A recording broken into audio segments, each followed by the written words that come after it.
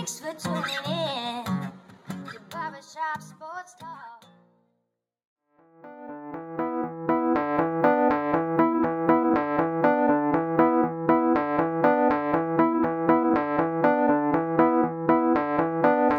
Oh, I want to thank you all for tuning in to the 174th episode of Barbershop Sports Talk with me, your host, Daryl D. Lane. As always, wherever you are, however you're listening, I want to thank you for making me and this show part of your day, whether it be via Spotify, iTunes, Stitcher, Apple Podcasts, Google Podcasts, iHeartRadio, or WJCU this morning, being pre-recorded from Buffalo, New York. I'm gonna release the podcast out Friday night. This is gonna be on radio Saturday morning. So thank you everybody for tuning in and listening. Gonna have a great show for you all today. Gonna have my guy. We haven't had him on in a couple weeks. Kenny Sem. Me and Kenny Kenny's going to reveal his top wide receiver, running back, and quarterback combinations in the NFL. Also, we're gonna talk about which coaches and quarterbacks are on the hot seat. So we're going to get into that. It's going to be great content. Always enjoy having Kenny on.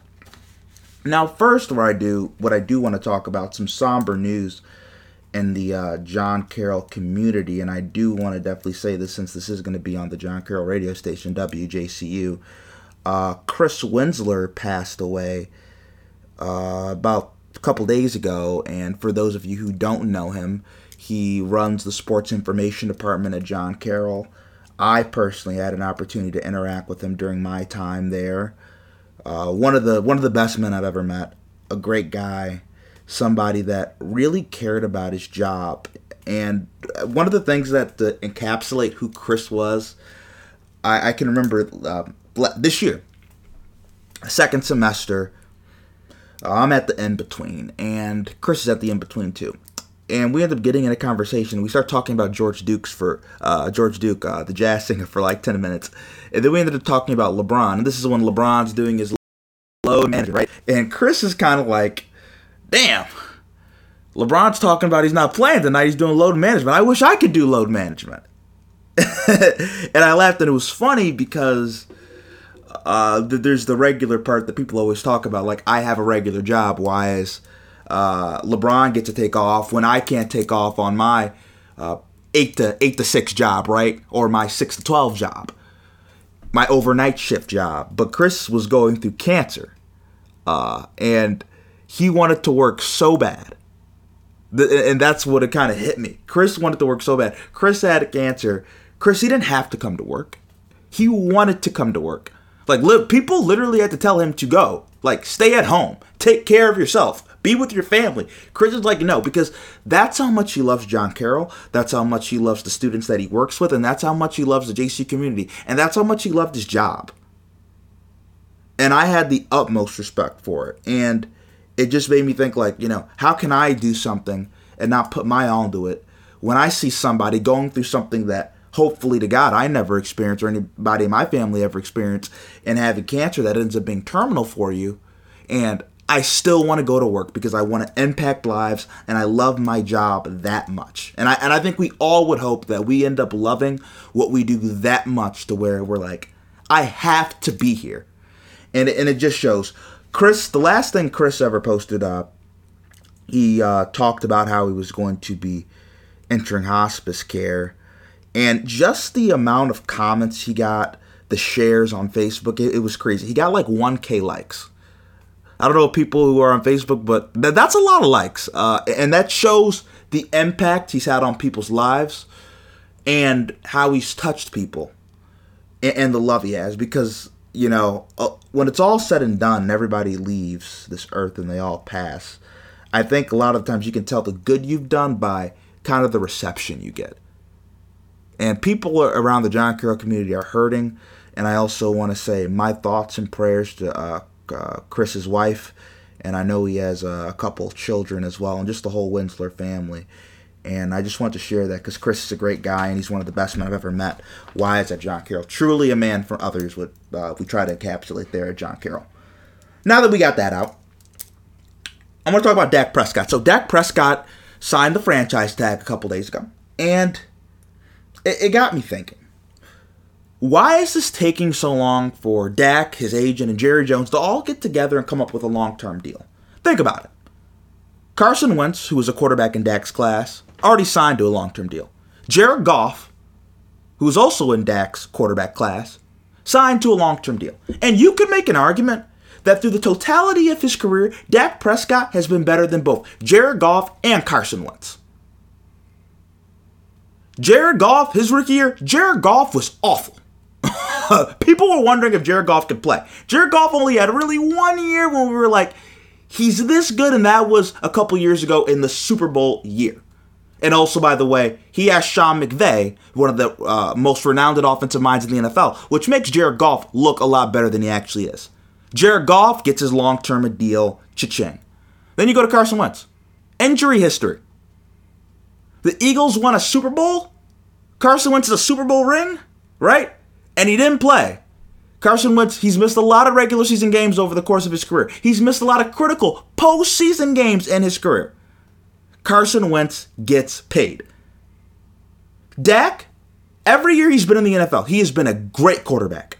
He's exceeded expectations being a 4th-round pick, and he's played well. Yet, there's no deal. None. It's like you've been dating somebody 4 or 5 years. You know, you enjoy their personality, the sex is great, everything's going well. You really enjoy being around the person, but you don't want to marry them. When they ask if they can move in, you're like, nah, let's just stay at separate houses. Let's just stay at separate houses. You got to be like, huh, what's going on? I thought things are going well. Can't we take the next step? That's the way I kind of feel what's going on with Jerry Jones and Dak Prescott. Why can't they take that next step? Dak has been a model citizen. And he's been productive, like I said. His rookie year, he had about 23 touchdown passes, 4 interceptions. Just to put this in perspective, Jameis Winston will throw 4 picks in a game. Dak, his rookie year, threw 4 picks the entire season. And the Dallas Cowboys were 13-3 that year and had a bye. This past year, Dak was productive. 3rd in passing yards per game in the NFL. 3rd. He was 2nd in total passing yards. He was 4th in passing touchdowns. That sounds like a guy that should get paid, that should get the bag, that should get money. And then what makes it worse? Another guy that was in that draft, along with Jared Goff, Carson Wentz, and Dak Prescott, Ezekiel Elliott. Ezekiel Elliott gets his long-term deal. And I'm going to list some of the stuff that Ezekiel Elliott has been caught in. Domestic violence allegation. And for those of you who also want to look this up, there is a video online of Ezekiel Elliott with a young lady, and he just takes her top down and looks like an idiot, and then she pulls it back up. And there's a bunch of other stuff I could list that Zeke's done, a litany of other incidents that aren't too great. Pushing down a scrawny little security guard, too, to add to that. And Ezekiel Elliott gets paid. Jerry Jones is rewarding bad behavior. It's like you have a kid and you find out your son knocked somebody out, and your dad's like, hey, Johnny, let's get you an Xbox because you knocked some kid out. No, you don't want that. You don't get an Xbox for knocking out another kid at school. You would hope that doesn't happen. Your teacher gives you an A in class, gives you perfect attendance, and you were never in class. Right? This is the type of stuff that is going on with Jerry Jones and Ezekiel Elliott. And then Dak is getting left behind, just being like, okay, I'm watching 2 quarterbacks, 2 contemporaries of mine, who I think I'm personally better than, and Carson Wentz and Jared Goff get paid. I'm watching my own teammate who F's up time and time again, and who makes a fool of himself, and he gets paid. And I've done nothing but be a model citizen, be the franchise leader, be the franchise voice and face, be the most consistent thing the Dallas Cowboys have had in years, and we're playing games here through the media, and Chris Sims is having to make reports of what's going on with the Dak Prescott deal, and now I'm signing a franchise tag. It's overplayed. This shouldn't be happening. Dak should have a long-term deal. And I don't know what's taking so long.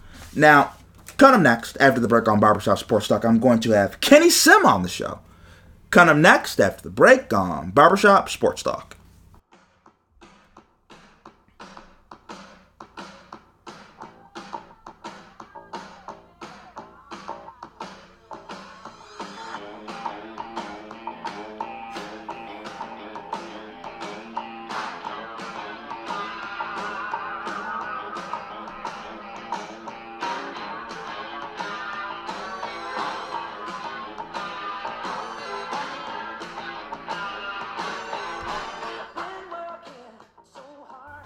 Oh, we're back with Barbershop Sports Talk, and we have my guy, Kenny Sim. He does scouting for 247 Sports. How you doing, Kenny? Good, Daryl. It's good to be back at the barbershop with you for a couple of minutes of your time. Well, maybe a little bit more minutes, almost like an hour, like we usually do, just knocking out some football. Now, really quickly, and what we're going to do is we're going to do, I believe, Kenny, we're going to do quarterbacks and head coaches for the hot seat too, right? Quarterback, wide receiver, running back combinations in the NFL. But first, I do want to get your take on this. So, Jamal Adams, all-pro safety for the New York Jets, requests a trade. Do you think the Jets will deal him? No, I don't, because he was taken in 2017, so he's entering year 4. So he has 2 years left on his deal, and they don't have to trade him for 2 years. So, I mean, and then after that, after 2 years of his rookie contract, they can franchise him. So they really control him for 3 years, and they don't have to do anything. So, I mean, he could sit out for the next 3 years if he wants. I mean, the Jets kind of control the situation here, but also is what I would do as if I was running the Jets and as a Jets fan, what I would like them to do is see, coming to an agreement on a contract extension. One of the best safeties in the game, but kind of right now, his demands are very outlandish of being paid, over $20 million for a safety when Eddie Jackson is the highest paid safety in the game at $14.5 million. That's a lot of money, but I think ultimately what the Jets are going to do is the Jets are going to keep him, and they're under no time pressure to trade him either. Which I think Jamal Adams knows that too, which is why he's really ratcheting up the pressure on the Jets. Now, here would be my question for you, Kenny, really quickly. So, we all assume the Jets aren't going to be good next year. So, if you assume that the team's not going to be good, why not trade Jamal Adams for a couple of first-round picks so you can build around Sam Darnold more? Yeah, I'm not sure if he would, being a safety and being off the ball, I don't know if he would really get 2 first-round picks, for example, like a Jalen Ramsey did, but a Jalen Ramsey plays corner too. So I think you have to take a look at the position he plays, and a first-round pick, I mean, it's going to take, I think for the Jets to get good value from him, it's going to take a first-round pick and more. But the bottom line here, I think, what a lot of people are missing here is that, when you're a bad team, the point of the draft is you have a high pick, you pick a high prospect player, he turns out for you, and then you re-sign him, and then you keep him, in your organization. I mean, the point's to get really good young players. So they did a really good job in the draft when they took him at number 6. They hit on him. They really have to try to work out something. And I think, some of the bridges were burned at the trade deadline when they floated his name out there. I wouldn't really do that to alienate my best players. I think more and more the NFL you're seeing, especially with the higher paid players, is they do have a lot of say from what they did, a couple of decades back, but you really should be building a partnership from management to player. So that's really where it has to go. So, no, I just being like, if you were a Jets front office member or a Jets fan, I don't think you're really in the business of drafting high players, hitting on them, and then trading them. I'd really be trying to work on, a money thing with him and work something out. And also with Sam Darnold on his rookie contract, they have the space to work out, a deal that's good for both parties. Being the highest paid safety at $15 million might be able to do that, but he would come to his terms when he know that he's not getting paid $20 million and being one of the highest paid defenders in the league as a safety. Okay, and Dak Prescott a couple days ago signs the franchise tag for the Dallas Cowboys. And to me, Kenny, I guess where I'm concerned about this, I don't understand what's taking Dak, his agent, and Jerry Jones so long.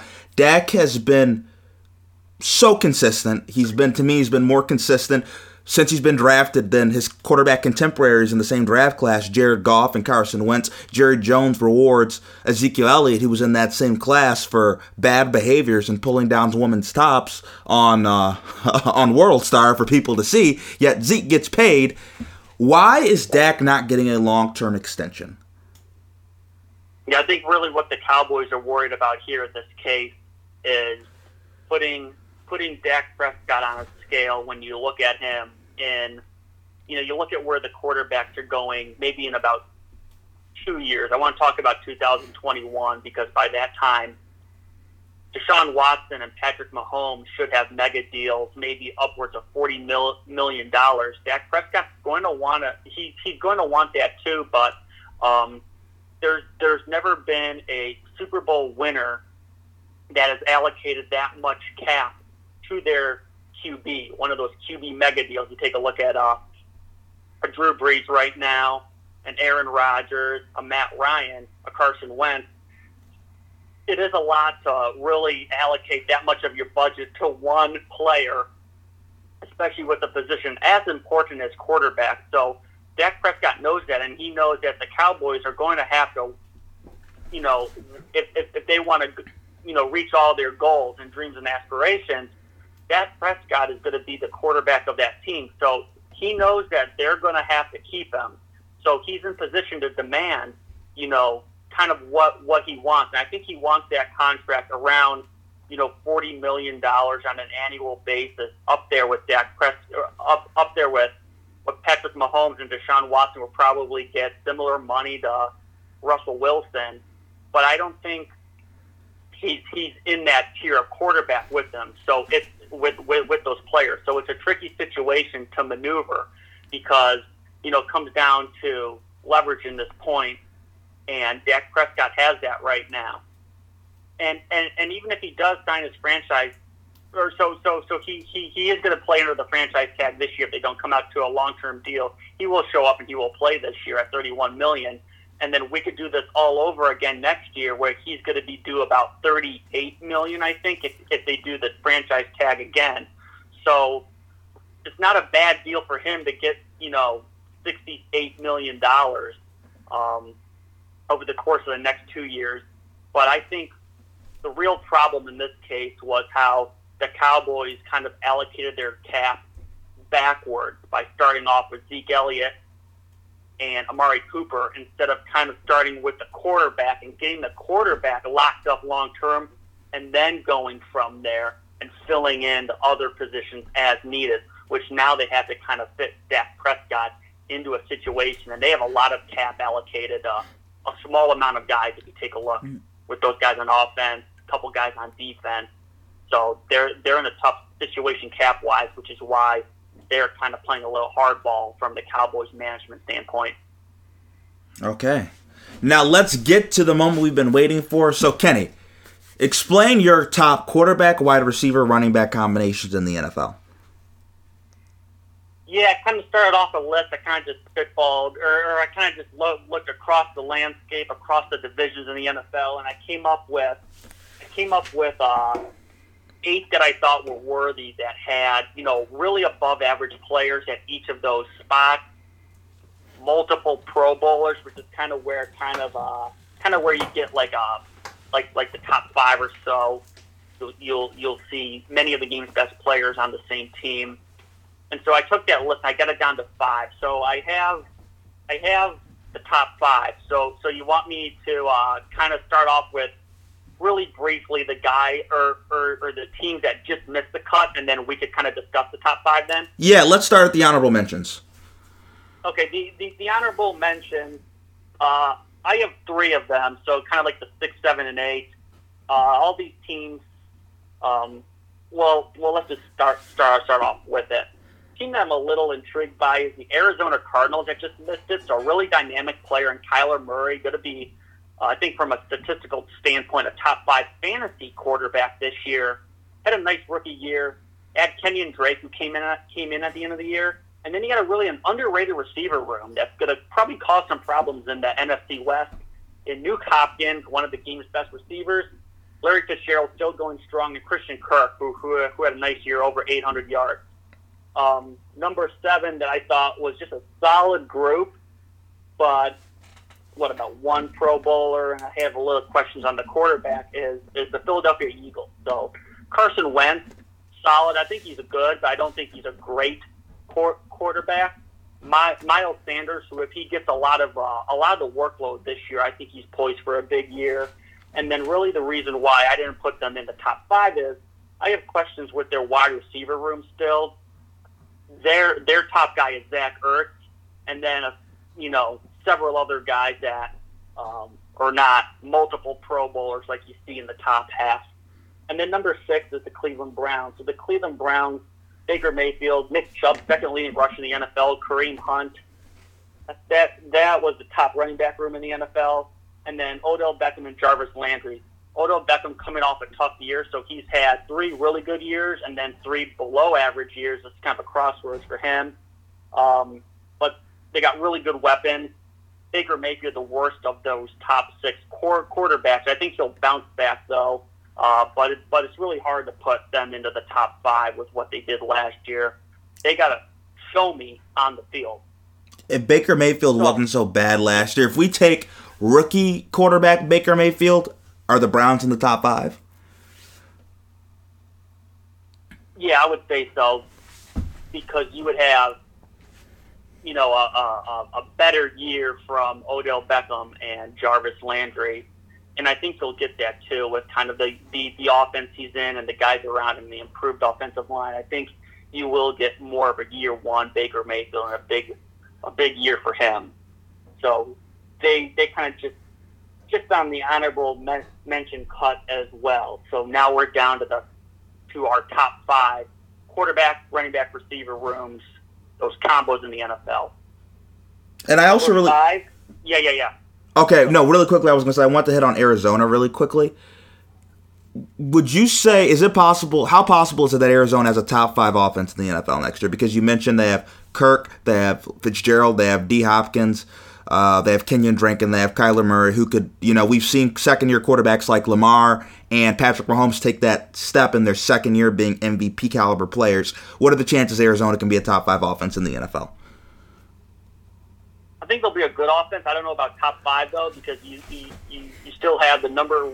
I think they were the number 2 scoring offense last year, San Francisco 49ers. So they still return everyone, and then you got Baltimore, the Saints, the Chiefs, the Bucks, teams like that. So it's going to be hard for them to be in the top 5. Also considering that this is the toughest division in football, and there's some really good programs in that division. I don't know with the new playoff rules if it's possible to have. Well, it is possible to have all 4 teams in the playoff, but I think a lot of those teams would cannibalize each other. But the point I'm making is that, if there was, hypothetically a team or a division that would have all their teams make the playoffs, division winner, 3 wild cards, it'd be the NFC West. But I think you're going to have, all these teams playing each other multiple times, beating each other up. Solid defenses in that division. I think the Cardinals are on the right track, but, looking at maybe 7-9, 6-10 still in a really tough division. I think the division, too, is going to, prevent them from having huge offensive explosions, too. Okay. Now let's get to your top 5, Kenny. Who do you have at 5? Yeah, the fifth room I have is I got the Baltimore Ravens with Lamar Jackson at quarterback, J.K. Dobbins, and Ingram at running back, also including Lamar Jackson as a runner, too. He was the what I have down. He was the number 6 runner in the NFL last year too.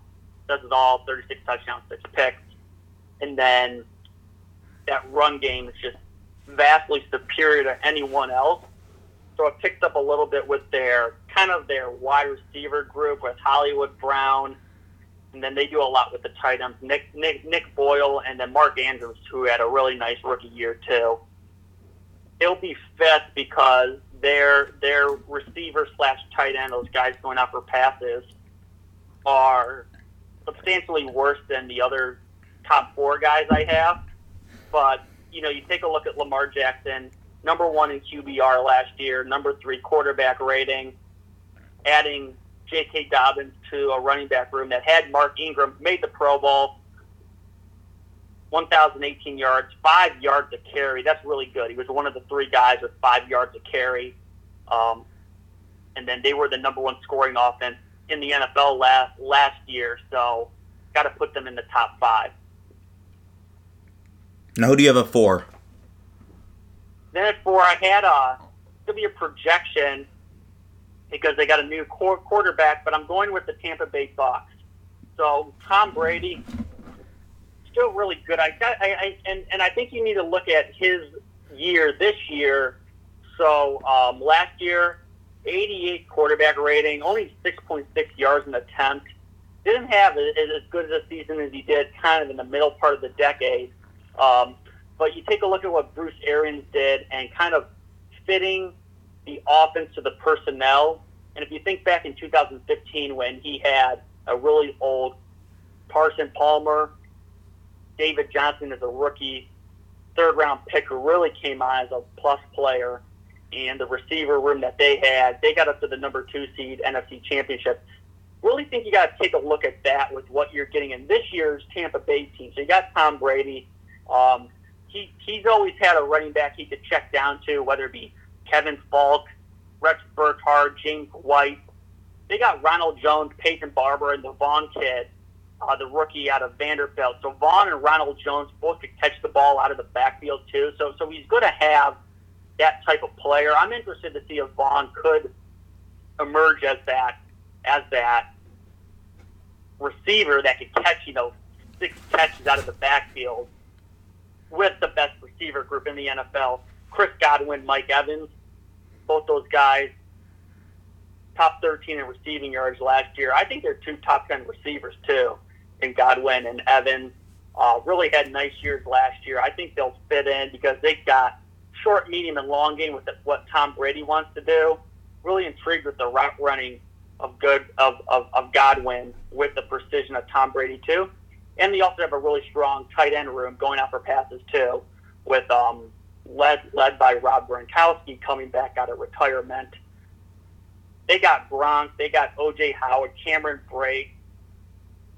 Tom Brady has always been really good with 2 tight ends. Bruce Arians said that he's going to tailor it to a lot of that 12 personnel situation. That's a really good skill room if you have those 2 tight ends, 2 receivers, and a back out of the backfield. Got Tom Brady with his best group of receivers in years past. I got them at number 4. Could we see Brady be a top 5 QB again with this amount of talent around him? Yeah, I think that was really the problem last year too. Is throwing to like a N'Keal Harry and a Philip Dorsett and a tight end room that no longer had Gronk. I think that played into kind of his struggles a bit. So he was still good, like touchdown to interception wise, but just getting guys open. The Patriots didn't have that last year. So I think getting back to that, especially with just a solid downfield guy in Mike Evans and Godwin too. And the NFC South has always been a historically high-scoring division, keeping up with the Falcons and the Saints. I think Tampa Bay is going to be able to keep up with them this year too. So, I think he could be a dark horse MVP candidate.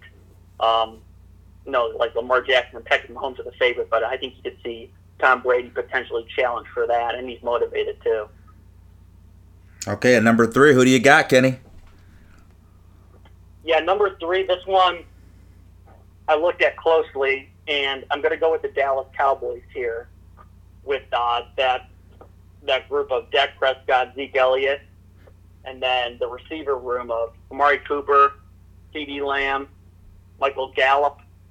They had 3 receivers over 800 yards last year. No other team had that. Michael Gallup actually had 1,100 yards too. So kind of CeeDee Lamb, I think, is going to step into that number 2 receiver in terms of all that volume. But you got one of the best receiver rooms in the NFL, adding Amari Cooper too.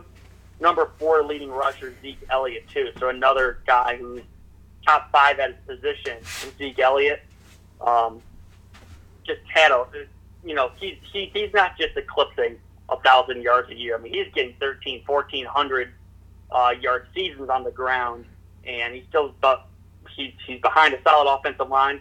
And then Dak Prescott too. So Dak Prescott really had a nice year last year in a contract year. If he's in another contract situation, just a 1-year franchise tag, if he's motivated enough and really inspired to have another solid year, just look at what he did last year. Number 2 in yards per attempt. So he was pushing the ball down the field with success. Averaged 300 yards passing, 30 touchdowns, 11 picks.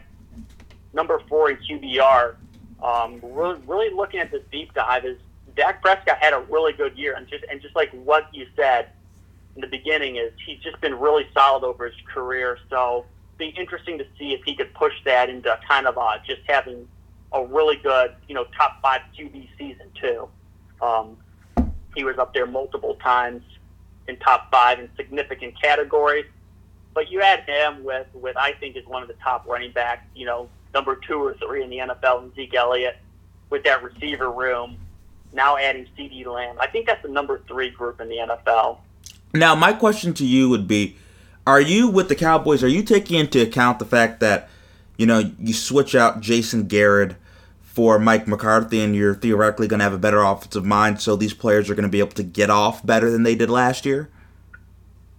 Yeah, I think so too. So they, they kept offensive coordinator Kellen Moore, but now this is really Mike McCarthy, and he's going to be calling the plays and running that offense like he did with Aaron Rodgers when it was with Aaron Rodgers, Devontae Adams, Greg Jennings, Jordy Nelson.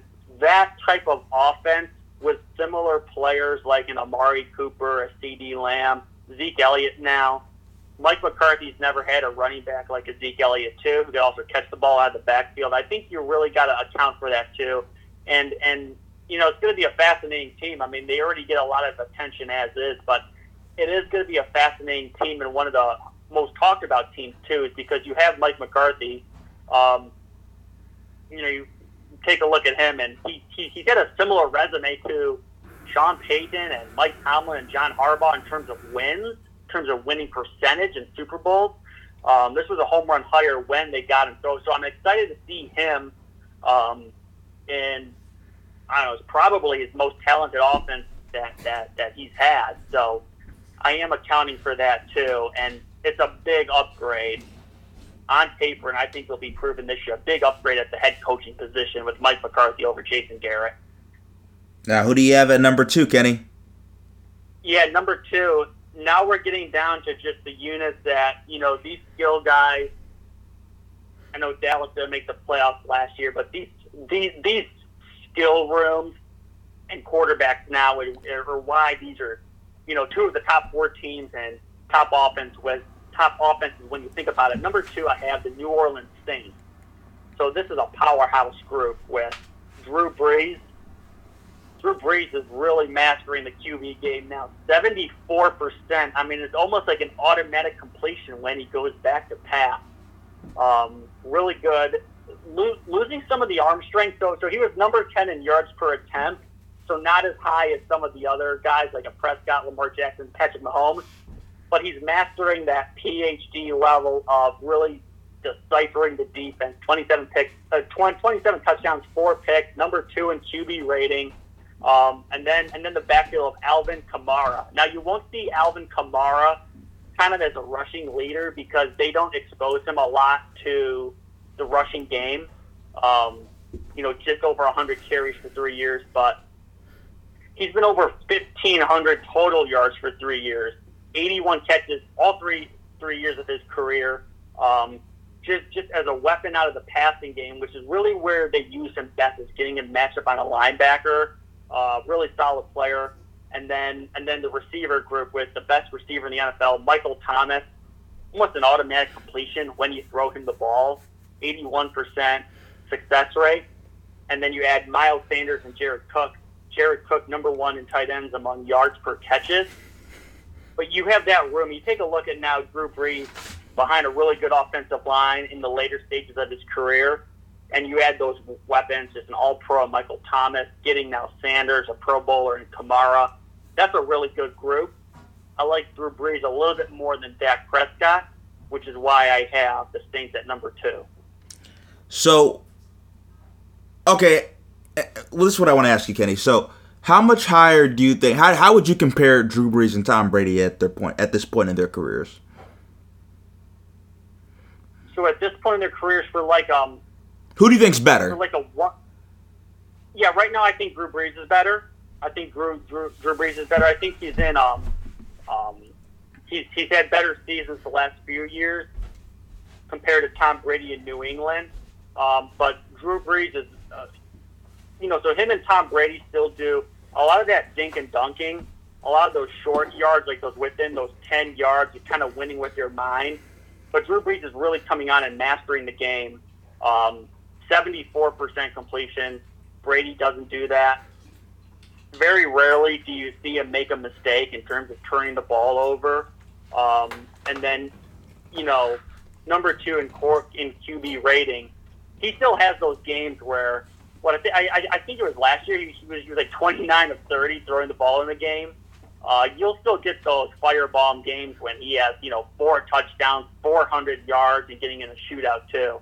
I would take Drew Brees right now going forward if I had a, kind of pick a quarterback for 1 year.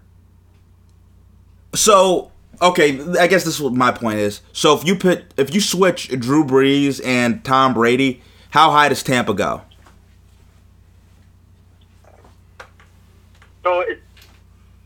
So if you were to do that, then I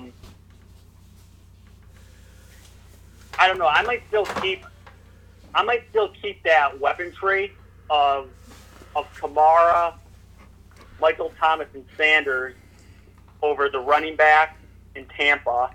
So you got the advantage there with the Saints. I think Michael Thomas, in a group of Michael Thomas, Emmanuel Sanders, Chris Godwin, and Mike Evans, I think Michael Thomas is the best receiver of that group. So the Saints still have the best receiver there. Collectively, maybe the room is a little bit better at receiver for the Bucs than the Saints. But I think I think you got to consider too just how much of an advantage Kamara is over Ronald Jones and Peyton Barber. So I get the best running back and best receiver on the Saints compared to the Bucs. I think I would still have the Saints above the Bucs. Would you have the Bucs above the Cowboys then? I think I would, because so then you would have in the scenario Drew Brees on the Bucs, and I still like Brees over Dak. Running back, you kind of give the edge, a little bit of an edge to Zeke, and then I still like those receiver rooms in the NFC South over the Cowboys. Really good across the board, but you got 2 guys that are just all pros in Mike Evans and Michael Thomas compared to Amari Cooper in Dallas. So it just goes to show you again, looking at the Saints at number 2 is not only do they have just top of the level players at quarterback, running back, and receiver, but they have some of the game's best too at those positions. And I think you got to really consider Michael Thomas, best start of a receiver in NFL history, set the record for most catches, almost an automatic catch when you throw him the ball. That's just a huge safety net. So I think that's kind of where I would go with that, with this. Now, Kenny, tell me, who do you have number 1 on your list? Who's the king of the kingdom here? Yeah, Yeah, so the top team in the kingdom is going to be the Chiefs Kingdom, and so the Kansas City Chiefs. Let's go through this and why they're number one here. Is I think they got the best player in the NFL, best quarterback in Patrick Mahomes. So he has the advantage over Brees and Brady because you take a look at kind of efficiency and completing passes, but also getting the ball down the field. Patrick Mahomes 8.3 yards per attempt. I think that was number 2 last year in the NFL. Averaged just under 300 yards passing a game, 102 quarterback rating. Some crazy stat I saw from a guy who said last year, I think teams that were down double-digit points in playoff games have been like 4-22 or whatever it is. Like, you're going to lose. Patrick Mahomes was 3-0 last year when he was down double digits. Back to back against the Texans, Titans, and the 49ers, which is really impressive. And then you add the running back room of Clyde Edwards-Helaire. I think if you remember during the draft season, I kind of tomped him to Brian Westbrook. So now Andy Reid has his best running back. They already had a productive room with Darrell and Damian Williams, but you add Clyde Edwards-Helaire, who had 55 catches at LSU with Joe Burrow. That's a really good number, too, for a running back. So he's going to be able to run the ball in that system, but also a huge advantage catching the ball out of the backfield. Now, a huge threat, too. Don't know if he'll get as many touches to do what Kareem Hunt did as a rookie, but I kind of think you kind of could see how he could be like a Kareem Hunt type role. Just a really explosive guy. And now you got to account for the running back now as opposed to like Damian and Darnell Williams and Darwin Thompson now. Upgrading the running back room. And then you get the receiver room. And I think Tyreek Hill's the third best receiver in football. I'm a really big fan of his game. A little injured last year, but still a healthy 14.6 yards per catch over his career. Speedster, one of the fastest receivers in the game. Then they got a slew behind him and Sammy Watkins, McCole Hardman, who's a track star, DeMarcus Robinson, and then Travis Kelce, too. You take a look at Travis Kelce here. I mean, you kind of have to consider him almost like a wide receiver as a guy that had like better numbers than a Chris Godwin, who we're on this debate with. Travis Kelce had 1,200 yards receiving. That was number 4 in the NFL as a tight end. Number 8 in catches. So that Hill-Travis Kelce combination is lethal. It's been lethal for 2 years, with Patrick Mahomes being, the number 1 or number 2 scoring offense. So you kind of consider all of that, as long as he's healthy. I don't see them. If Patrick Mahomes is healthy all 16 games, I think this is going to be the number 1 scoring team in the NFL in the Kansas City Chiefs. So you kind of have to consider all of that. Upgrade at the running back room. I'm going to go with them at number 1. Okay, is Kansas City in their own tier at number 1? Like, how close do you say the Saints or the Cowboys, the Ravens, and the Buccaneers are? Is Kansas City in their own league? No, I wouldn't say they're in their own league. I think Drew. You take a look at the Saints. The Saints have been a consistent team that, they're going to average 30 points a game, and their offense is going to be hard to stop. At the end of games when you need to get that stop, or if you're down by, the Saints are down by 6, they're going to answer and score. I wouldn't say they're in their own tier. I mean, they all have guys. They all have probably a consensus 2 Pro Bowlers on each of those 3 teams. They got a combination of depth at a lot of these spots, too. So, the Chiefs have, I think they're the fastest. If you look at the 40 times, I think they have the fastest receiver room in the NFL with Hill and Hardeman, who I like a lot, and Watkins and Robinson. That's 4 guys right there. Bucs are also really strong at the tight end spot with 3 guys, too. So you have a combination of, if we have guys go down, there's enough depth to carry the load and not miss a beat, which is I think it's a reason why these are the top 3 teams, and I think this is the reason why the Chiefs are ahead of teams like the Browns or the Ravens, like for that matter, is if you have a skill guy go down, there's enough depth where they don't miss a beat, and I think that has a lot to do with the quarterback too, with Mahomes putting almost anyone around him, and he can put up 35 on you. But I think it's close though, and I'm really interested to see how this NFC South goes this year with the Saints and the Bucks, because I think these are two really evenly matched teams that have really similar firepower, just really carbon copies of each other at the skill room. Kind of interested that they were number 2 and 3 on this list, and they're going to be playing each other, so be interesting to see. But I don't think there's I wouldn't say the Chiefs are in a tier of its own. I think it's really close at the top. Okay, Kenny, now what we're going to do is we're going to take a quick break, and then kind of next after the break on Barbershop Sports Talk, we're going to talk about who's on the hot seat. Kind of next after the break on Barbershop Sports Talk.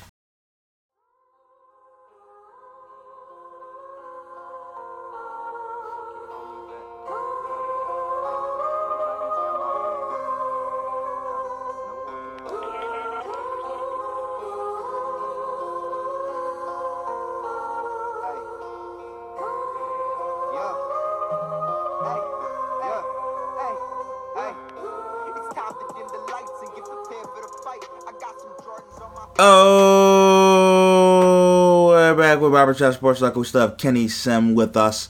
Before we went through the top quarterback, wide receiver, running back combinations in the NFL, and now we're going to get into who's on the hot seat. Now, first, I sprung this on you, Kenny, so we're going to do quarterbacks. Just give us a couple quarterbacks you have on the hot seat for this year. Yeah, I got 3. So 3 guys I have in the hot seat. The first one is Derek Carr. So going into a second year with John Gruden, I think at some point, John Gruden, not only do I call him the coach of the Raiders, he's also the king of the Raiders, because he's got that ironclad 10-year, $100 million contract. He's not going anywhere. He's only in year 3 of that. They can't get out of that $70 million buyout. So, But the point I'm making is at some point, Gruden's going to want to get his quarterback that he either signs in free agency or drafts. And there's been some rumblings now that he's not a big fan of Derek Carr. I was surprised that they didn't draft a QB, but they bring in former number 2 pick Marcus Mariota to kind of push him a little bit. But I got to think, and then you kind of think about the landscape of the AFC. I don't think. Probably in my playoff predictions, I don't have the Raiders as a playoff team. I think they're beyond the fringe, though, and better. I'm not sure if you will have them either as a playoff team, but 3 years and no playoffs with Gruden, I think, you could kind of see the signs where he's going to want to make a splash in the QB market, whether it be drafting a guy in the first round or spurning a trade for whomever that's available. I know last year in free agency we had so many QBs available. I got to think at some point he's going to want his quarterback. So I have Derek Carr on the hot seat. I also have two other guys in their draft class, both in 2016, Jared Goff and Carson Wentz. So here's what you have now: is you have both these guys really similar contracts, these $130 million deals. Both of them are being paid in the mid-30s. I think Jared Goff is actually like the second or third highest player in football at about $35 million. But here's the problem with giving these QBs huge contracts is you got to make cuts somewhere else along the lines to keep up with the salary cap when you allocate that much to one guy. You see a little bit of a drop-off in roster, a little bit drop-off in talent around guys like that. The quarterback's expected to elevate it up and keep the teams going, keep these being Super Bowl teams, just like the Eagles and Rams have been. And Rams missed the playoffs last year. I think both those guys are on the hot seat because, you go another year of not making the playoffs in L.A., or you take a look at Carson Wentz, even with this mega contract, he's never won a playoff game. Now, he hasn't stayed healthy, played at an MVP level in 2017, but he's never won a playoff game, and we're in year 5 with him now. So I think both these guys are on the hot seat this year for the amount of money they're making. they're expected to be one of the top QBs in the league and carry their team to the playoffs and win Super Bowls with that contract. So I think both those guys in 2016 are going to be, or both those guys from the 2016 draft class, Wentz and Goff, are on the hot seat this year. If both of these, okay, so here's what I would think. If the Raiders don't make the playoffs, Carr's gone. We agree on that, right? Yeah.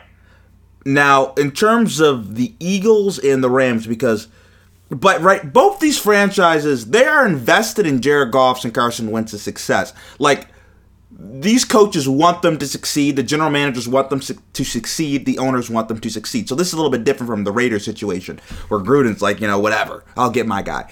So here's my question. So if Carson Wentz gets hurt again, or has a drop-off in play, or Jared Goff gets hurt for some reason, has a drop-off in play, will they be replaced?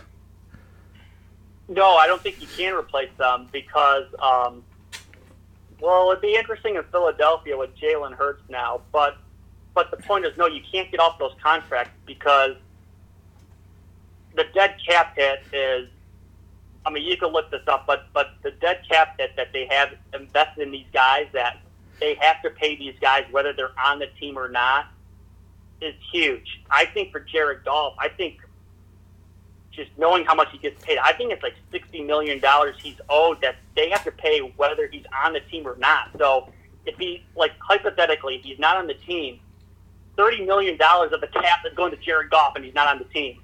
Just like with Todd Gurley, too. So the point is that they can't get off these guys. So they're invested in these guys. That's why, it's a huge decision to invest money in these quarterbacks when you give them that huge second deal. So, no, they can't be replaced at all. They're kind of stuck with them. And I think, kind of going down the path of like a Matt Ryan, is you kind of go into QB purgatory, I call it, is you have these quarterbacks who they're good enough where you'll never have like a top 5 pick and be able to take a top guy. They're never bad enough to do that, but they're never good enough to really lead you to, just a top Super Bowl contending team. I know the Falcons made it one year with Matt Ryan, but you're kind of stuck in the middle, and you have a lot of this cap allocated to quarterbacks. I think that's why you see kind of teams stuck in the middle of the pack, like the Falcons or like the Lions with Matt Stafford, stuff like that. So, those are two teams that they made the Super Bowl with Goff and Wentz on their rookie deals. Now this is kind of the second phase of their relationship with team and quarterback. So we'll have to see how it goes. But no, you can't really replace them. It'd be just interesting to monitor, though, what would happen if Wentz goes down and Jalen Hurts kind of plays well. So we'll have to see about that. Now let's get to the head coaches. Now, Kenny, give us some head coaches that are on the hot seat. Do you have a list, or are you doing how are you doing your list? Yeah, I got 5. I got 5 that are pretty that are pretty solid. I didn't rank them 5 through 1, but I have 5 coaches that I have that are the hot seat's pretty warm right now. For some, it's scorching hot. So okay, just give us one name. Yeah. Let's just start off with, and we'll go through each individual. Sure. So the first one is Matt Patricia. So Matt Patricia, he's 9-22-1 in 2 seasons with the Lions, and you kind of look at where he backed off in terms of just teams in the division. So I'm a big believer in, let's look at your division and where does your quarterback rank 1 through 4 and coach 1 through 4 in that division? Matt Patricia's the 4th head coach in that division out of 4. He's 9-22-1. He's had a tough time implementing his Patriot style with the Lions. And then you have the owner who just sold her ownership stake in the Lions.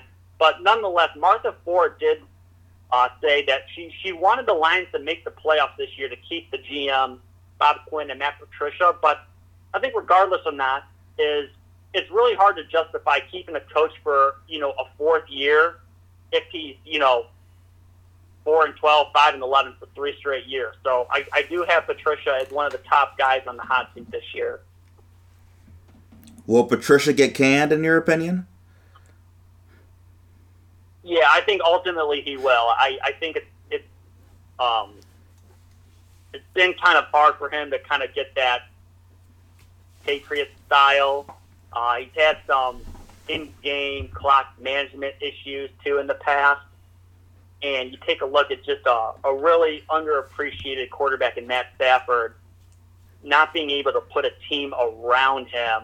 I think he's feeling the heat, and especially having just, what would that be? That would be 3 straight last place finishes for the Lions. It'd be hard to justify that. I think they got some talent on offense with Stafford. If you pair him up with a young offensive mind, that they could have a little bit. The arrow would be pointing up with that. So I do think he's going to be. I think this might be his last year. Now, who's your next guy that we have on the hot seat? Yeah, like I said, I got 5, so this is number 2. Number 2 is Doug Marrone. Doug Marrone, I mean, he's so they've done everything wrong since they had a 10-point lead in the fourth quarter of the AFC Championship with Blake Bortles, blowing that 10-point lead, getting really conservative along the way, and then it's kind of been down ever since. So they go 5-11, 6-10 last 2 years. He's 22-28 as the head man in Jacksonville going into year 4. I think the Jags are going to be one of the worst teams in the league. It's going to be hard to, it's going to be hard, when you're a head coach and you go 2-3 straight years of last place finishes, it's hard to keep you. Really, and I've never seen Doug Marrone as a guy that brings a lot to the table, kind of just being like this overpaid meathead. So he is. He's an overpaid meathead. I mean, take a look at just kind of the stubbornness. I mean, I started off at that AFC title game, and so they had the lead, and they had the ball like a minute 30 left and 2 timeouts, and they just sat on it, and they had a chance to kind of move the ball down the field, had 2 timeouts and extend that lead, and it was in Doug Peterson's book. He was watching that game being so mad about it, and then the next game in the conference title game in 2017, Doug Peterson had the ball in a similar situation, up by a lot against Minnesota, and he kept the pedal on the metal, and he extended that lead, like 28-0 at halftime. But it's just that conservative nature and stuff like that, and I mean, they've alienated so many of their top guys. So Ngakoue and Jalen Ramsey and Calais Campbell, Leonard Fournette. I think it's time for a restart. And if they have if they have the number 1 or number 2 pick next year, I think it'd be a really good bet for the Jaguars to reset the franchise with a quarterback and a head coach. So I think that hot seat's scorching for Doug Marrone. So the AFC Championship game appearance had bought him a couple years, but now the chickens are coming home to roost. Yeah, especially too, and you take a look at just kind of like the locker room and just alienating the top guys on the team, and stuff like that, and not having a good rapport with your players. It's another reason too for him. Now, who's your third name on the list, Kenny? Yeah, I got a couple more of the. I got another guy here with. I kind of used the word alienator by his name too. And I think that he's pretty hot for Adam Gase. So you take a look at Adam Gase, and he's had 3 straight losing seasons, 6, 7, and 7 wins. Really had a lot of problems last year with the Jets. I think you saw what Jamal Adams said. It's just players just don't respect him, and that's one of the reasons too. I think Jamal Adams might be holding out. And you take a look at, you really don't see year 3 players hold out a lot. Like a similar guy in the class, like a Myles Garrett. But Jamal Adams, Adam Gase inherited Jamal Adams, and it's been a rough relationship to patch up. And you have, if you go another year and you get this guy that's always been kind of considered a QB guru, and you're now 0-3 with no playoffs with Sam Darnold. You add that up too, and you just add just his personality. He's just not a likable guy. He's not likable with the media. He's another guy. I've never really understood the love for Adam Gase, even going back when he had Peyton Manning. I mean, Peyton Manning does He's lot the on OC. the field, calling that offense. Yeah, Peyton Manning's the OC, not Adam Gase. Exactly, and he did. He really parlayed that into a head coaching gig.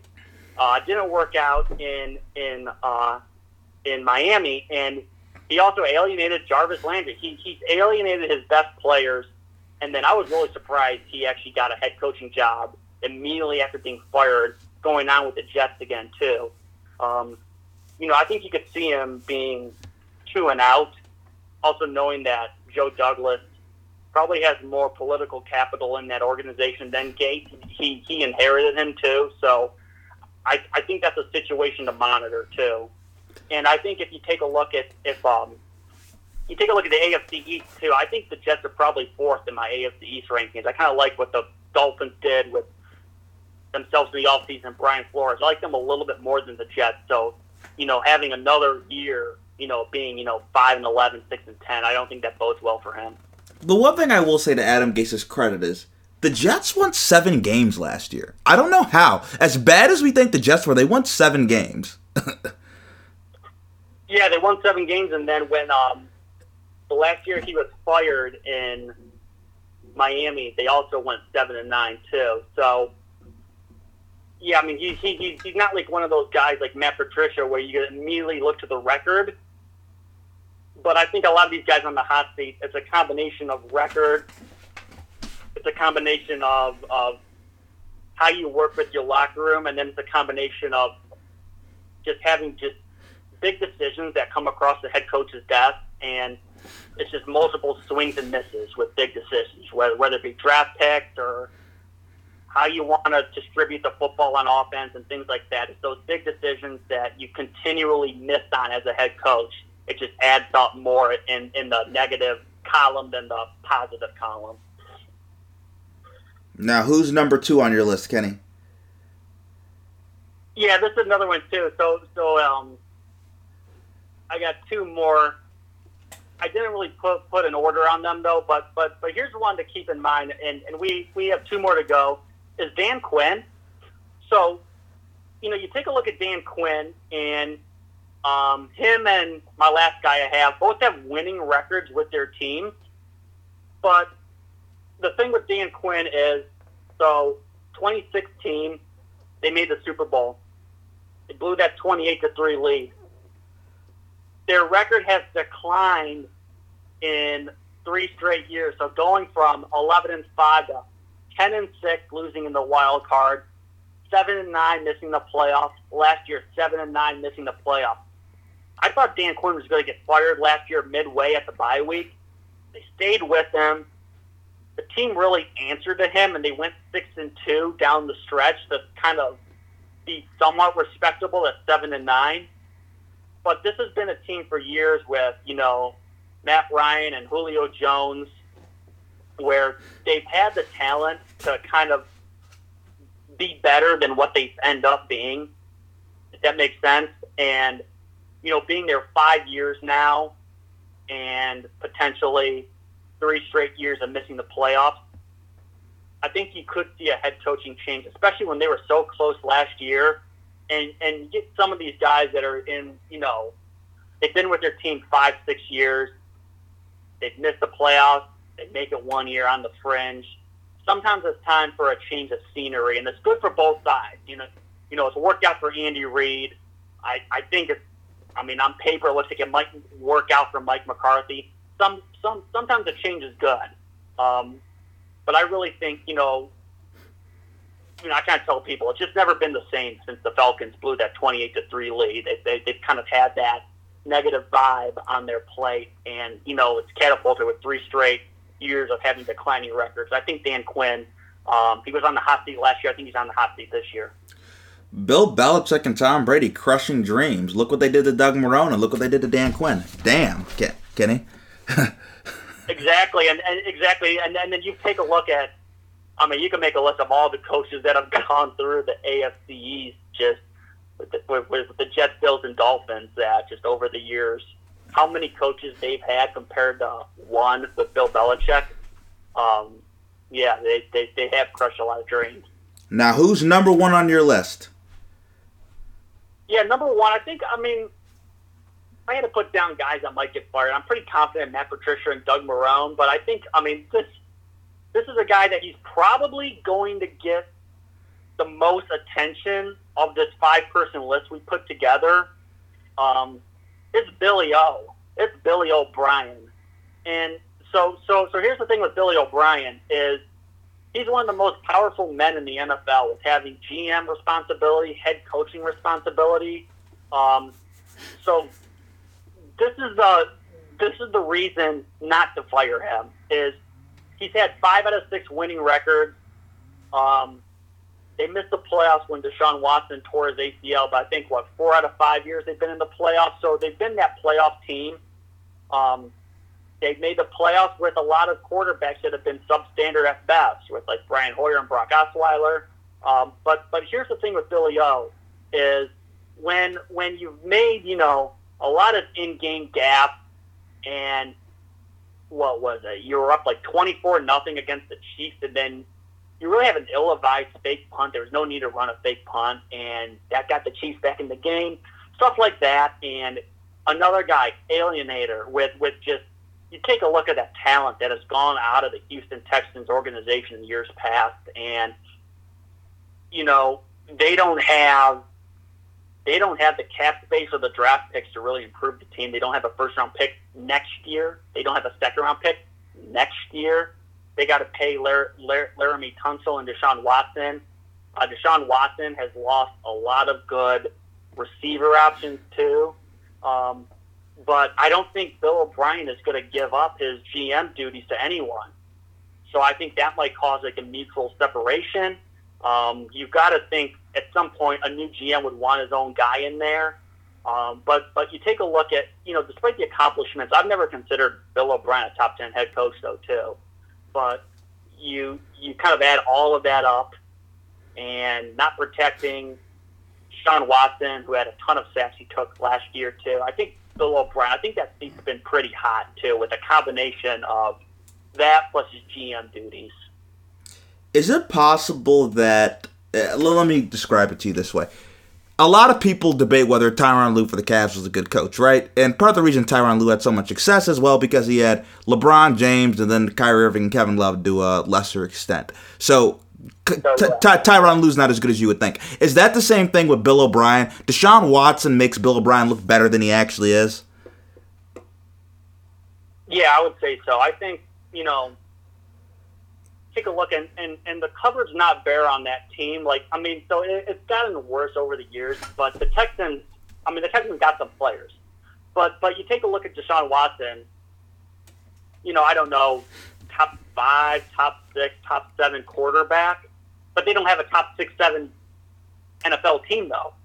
So I think that does go back, and then that goes back to the GM, and that goes back to the coach, and then you start looking, okay, we got this team that's in the playoffs every year, but Bill O'Brien is always one of the worst playoff coaches, and he's not one of the top 10. So I think Deshaun Watson hides a lot from kind of like from the dysfunction that takes place.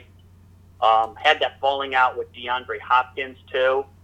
So it's going to be interesting to see how he does. I definitely think Deshaun Watson keeps that team afloat, but eventually if you have to pay Deshaun Watson a ton of money, like we've talked about with a couple of these QBs tonight on the pod, you're going to have less cap than you already do on your team. So it's he's really messed up the team for the next 1 or 2 years. If you take a look at draft picks, salary cap space, who you have on the team, an aging team. So I think Deshaun Watson really props up that team to make them a respectable playoff contender year in, year out.